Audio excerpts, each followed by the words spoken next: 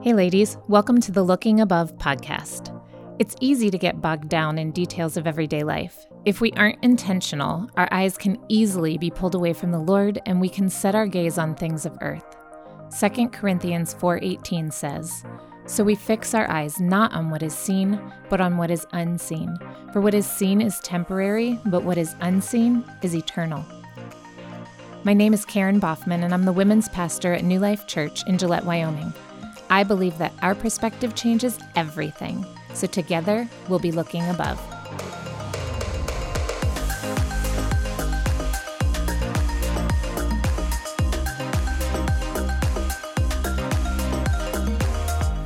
For the next 8 weeks, we'll be digging into the book of John.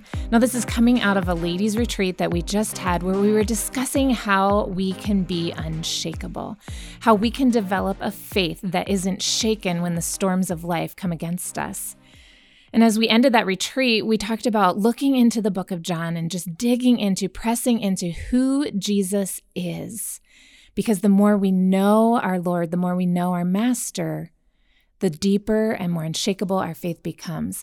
And so I've encouraged women to just be reading through the book of John. I encourage you to do that with us. Read through the book of John. Today we'll be looking at John chapters 1 and 2, just kind of digging through that and seeing who he is and what we can glean and how that impacts us and helps us to look above what's going on in our day-to-day lives.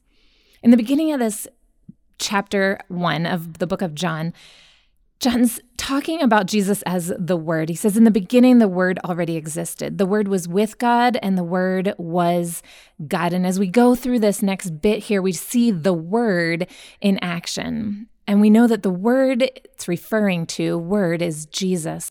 But this Word in action, the Word was with God, and the Word was God. He had a close personal relationship to God, yet he was distinct from God himself. And he shares the very nature of God and yet was not identical to God.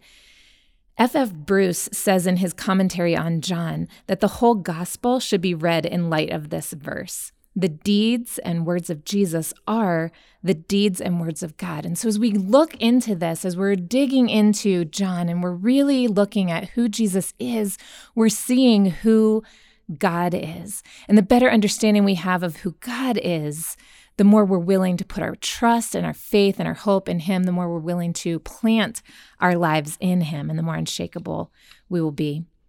John chapter 1 continues and says he existed in the beginning with God. God created everything through him. Nothing was created except through him. The Word gave life to everything that was created, and his life brought light to everyone. The light shines in the darkness, and the darkness can never extinguish it. So we get into this section here on light and darkness. Light and darkness are opposites, and yet they're not equals. And I love this imagery that John's using here when he's talking about the light being greater than the darkness. The darkness can never extinguish it. And often in Scripture, we hear this word light, and it refers to the goodness and truth of God, whereas the darkness is evil and falsehood. And he's saying that no matter what darkness comes against us, it can't extinguish the light that Jesus brings into our lives. As we move forward and to verse 9, the one who is the true light, who gives light to everyone, was coming into the world, continues to talk about this real or genuine light that Jesus is, the true light who gives light to everyone. Jesus was the real light. You know, there are partial lights, there are false lights, there are flickering lights out there, but Jesus, he's the real deal. He's the authentic light, the one that guides us on our way as we go through life. And he gives light to everyone. He wasn't just for one people group as the Jews expected him to be, but he was for everyone. He gives his love and his light to each and every one of us. What does that do for us in our day-to-day lives as we consider the fact that we're living in this dark and fallen world? It's that we have this light that we can reach out to, that we can grasp a hold of, that we can draw on, that sheds light into the darkness. And then we, in turn, as his disciples, become that light in our communities, in our world, in our families, when we have the opportunity to be the light of Jesus as we go forth, as we tap into who he is, and as we live in his light, we continue to share that light with others. it goes on, but to those who believed him and accepted him, he gave the right to become children of God. They're reborn not with a physical rebirth resulting from human passion and plan, but a birth that comes from God. When we see Jesus, when we see who he was, and we believe that God is like Jesus, Jesus is like God, then we begin to submit ourselves to God and we become his children. Now, there's two kinds of children. There's the kind of child who just takes everything that home has to offer and gives nothing in return. And then there's the one who realizes what the Father is doing and what has been lavished upon him and grows closer to the Father. So we can either, as children of God, grow towards our Father or away from our Father. We have the opportunity to be sons and daughters, to tap into what our Father has to offer us, and as we do that, to grow towards him. I love this chapter. I love how, as we continue through chapter 1, we see all these different images of who Jesus is and these different attributes of who Jesus is. In verse 14, it says, "The Word became human and made his home among us. He was full of unfailing love and faithfulness." And we've seen his glory, the glory of the Father's one and only Son. The Word that we heard back in verse 1 of this chapter actually became a person, was seen with human eyes. He lived here in earth, in flesh, and yet gave us this fullness, this full depiction of who the Father was. He was full of unfailing love and faithfulness. And we know that love and faithfulness are two attributes of God. And whatever God is that perfectly and infinitely. And so we saw this in the humanity of Jesus. We saw the fullness of God's love and the fullness of his faithfulness. Those attributes should make us fall in love with him more and more as we just set our eyes on who he is and on this tremendous love that he had for us, that caused him to carry out his mission, that caused him to continue to walk among men, to walk in this darkness as the light.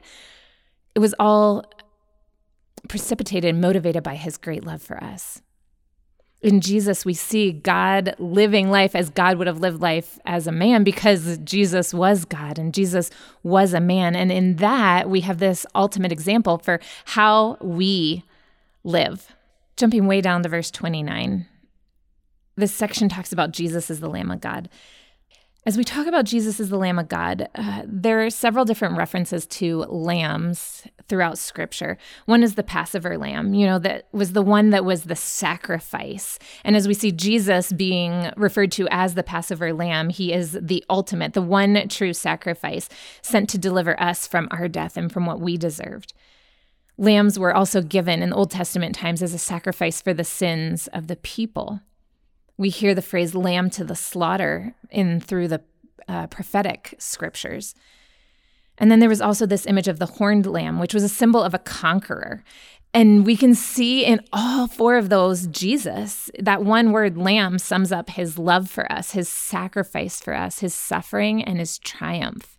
And it's John the Baptist who's referring to Jesus as the Lamb of God. In verse 29, he says, "Look, the Lamb of God who takes away the sin of the world. He is the one I was talking about when I said, a man coming after me who is far greater than I am, for he existed long before me."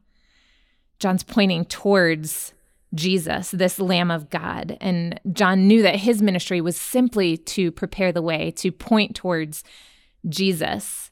And now he has this opportunity to testify. This is the one I've been talking about. This is the Lamb of God, the one who's going to be the ultimate sacrifice for you, the one who was the ultimate sacrifice for us. A few verses later, we see Jesus encountering his first disciples. And as they're walking down the road, and John the Baptist says, again, there's the Lamb of God in verse 36. And couple of his disciples heard this and they started to follow Jesus. And Jesus turns around and he asks them, what do you want? And they say, "Rabbi, teacher, where are you staying?" And Jesus' response to them is, "Come and see." Jesus makes this invitation to them. It's not just like, let's talk, like I'm going to tell you where I'm staying, I'm going to tell you what I'm doing, but he says, come and see. It's an invitation to follow him and to learn more about him. And I think that's so amazing for us as his followers to have that same come and see mentality. When people ask you about your faith and about who Jesus is to you and what he means and what he's doing in your life, when they ask you, why do you go to church? Our whole response simply needs to be, come and see. Just come and see for yourself. See what he's done in my life. See what he's doing in my church. See what he has done for me that he could do for you. We go a little further here in verse 40, and Andrew has encountered Jesus. He heard these other men, and then he comes and he follows Jesus. And what was Andrew's first response after encountering Jesus? He went and found his brother, and he said, we have found the Messiah. After one afternoon with the man Jesus, he knew that this was the man who fulfilled everything that he had been learning about his entire life. I wonder what your first response was when you encountered Jesus. Was your first response like Andrew, to go and tell others? And if not, why not? I think these scriptures invite us into deeper relationship with Jesus, because I think sometimes our relationship with Jesus has so often been based on what we see of others, or what we hear from a pastor, what we hear on a podcast, what we read in a book. And these men went and they followed him. They lived with him. They did it. They experienced it. And as soon as they experienced him, they wanted to tell others about it. So as we continue through this book of John, I just invite you to look deeply into who Jesus was and have that own experience for yourself. Experience Jesus in the first person. Who is he to you? And what does that cause as a response in your life? Because our response ought to be like Andrew, to want to go and encourage and invite others to meet him as well.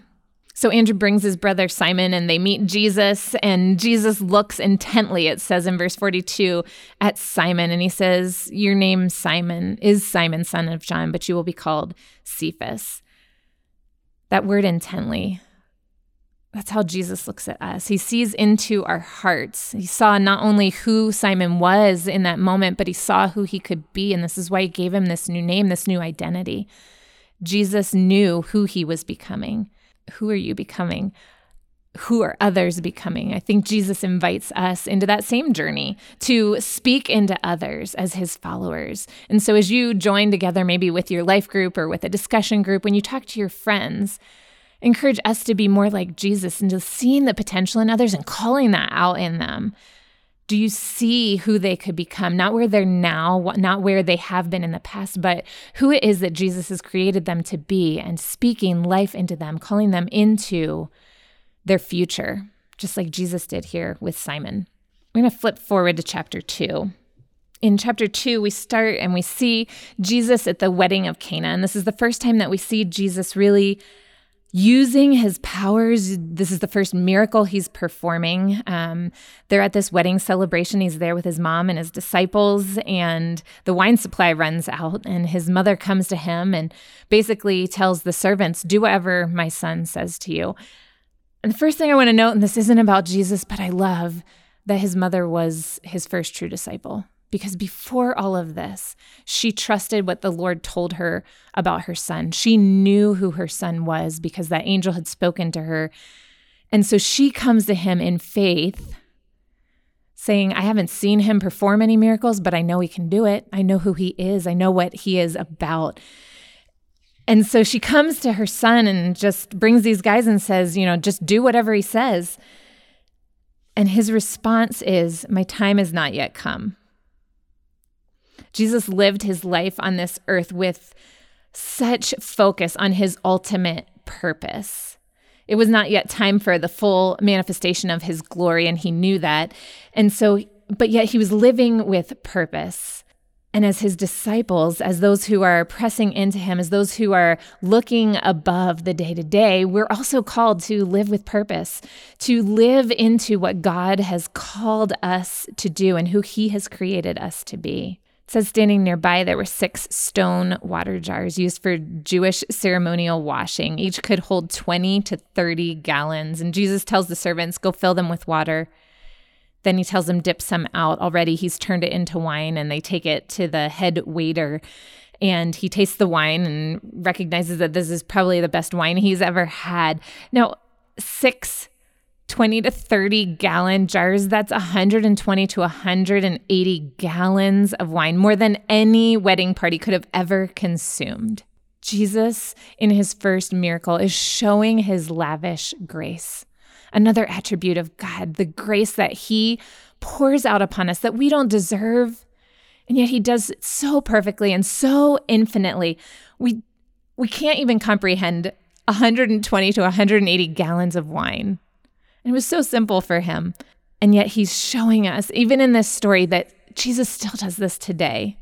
Life without him is dull and stale and flat like the water in those washing jars, but with him, it just gains this sparkle, this excitement, this joy, this passion, and this lavish grace that God pours out on us. After the wedding, he went to Capernaum for a few days with his mother and brothers and his disciples. I wonder what happened in those days. I think about this and I think, we don't have any idea what happened, but after this first manifestation of his glory, Jesus stepped away for a few days. And as we set ourselves to looking above what's going on in our society and in our homes and in our churches and in our communities, I think so often we neglect this. We don't do like Jesus did and just take that time away. Take that time to get away with our friends or our family, with our Heavenly Father, like we see Jesus do all throughout the scriptures.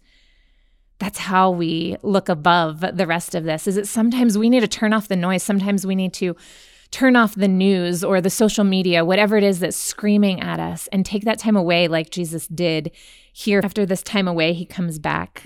He's probably reset and ready to go. He comes into Jerusalem. He enters the temple, and this is that famous scene where we see Jesus get so very angry.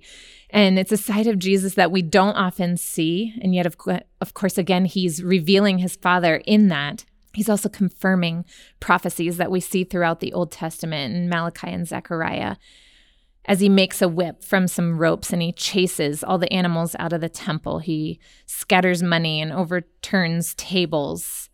He says, get these things out of here. Stop turning my Father's house into a marketplace.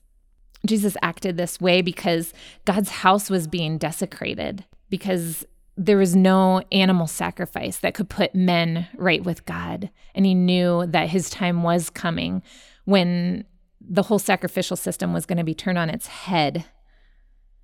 He also did this because this was the temple court, and this was the only place where the Gentiles could come to worship. It's the only place where they were allowed to enter. They weren't allowed to go into the inner courts. And it was being used as a marketplace. It was keeping them from the potential of drawing near. As we think about this temple scene, I think about how Jesus would react today. As we look forward, in our New Testament theology, our New Testament thinking, of course, we are the body of Christ, and we are the temple. We are the tabernacle. We are the ones in which Christ dwells. And so how would Christ respond to my care and use of his dwelling place, to my care and use of his body? As he flips over these tables, it makes me think, what would he say to me? Am I using my body, his dwelling place, the dwelling of the Holy Spirit, in such a way that I honor him and that others can draw near to him as they draw closer to me? The Jewish leaders get kind of upset with Jesus here, of course, because he's basically claiming to be God's son. And they come at him and they, what are you doing? And if God gave you the authority to do this, show us the miraculous sign to do it. In verse 18, their reaction, they're saying, okay, you claim to be the Messiah by your actions, but prove it now. Do something miraculous. Do a miraculous sign. And we do this too, don't we? We have an encounter with God. We have an encounter where clearly the Lord is speaking to us, and then we question it immediately. And we say, God, if that was you, just show me, give me a sign. Just exactly like they do. They ask for a sign, and we do this so often. And yet what we're being called to is faith. But we look at how so many of the people responded to the miraculous signs that he did, to what he did here in the temple. And it says that many began to trust in him, but Jesus didn't trust them because he knew human nature. And it's sad to me that he knows how fickle we are. And I wonder, can Jesus trust us? Are we living in such a way that our faith is shown through our actions? We don't prove our faith by our words. We prove our faith by the way that we live. The people claimed to have faith because of what they had seen, but they were really just impressed by the miracles. Just look back on these couple of chapters and we think about what Jesus did and how miraculous it was. I encourage you to look beyond the miracles and see who he was, to think back about this Lamb of God, this light of the world, the one who turned the water into wine as this extravagant grace. I encourage us as we go forward and we live our weeks looking above to continue to just set your eyes on Jesus, the one who loves you, the one who is shedding light into the darkness of your days, the one who is showing you his lavish grace over and over again, and we're neglecting to see it. Keep your eyes open, keep looking for that grace, and keep looking above.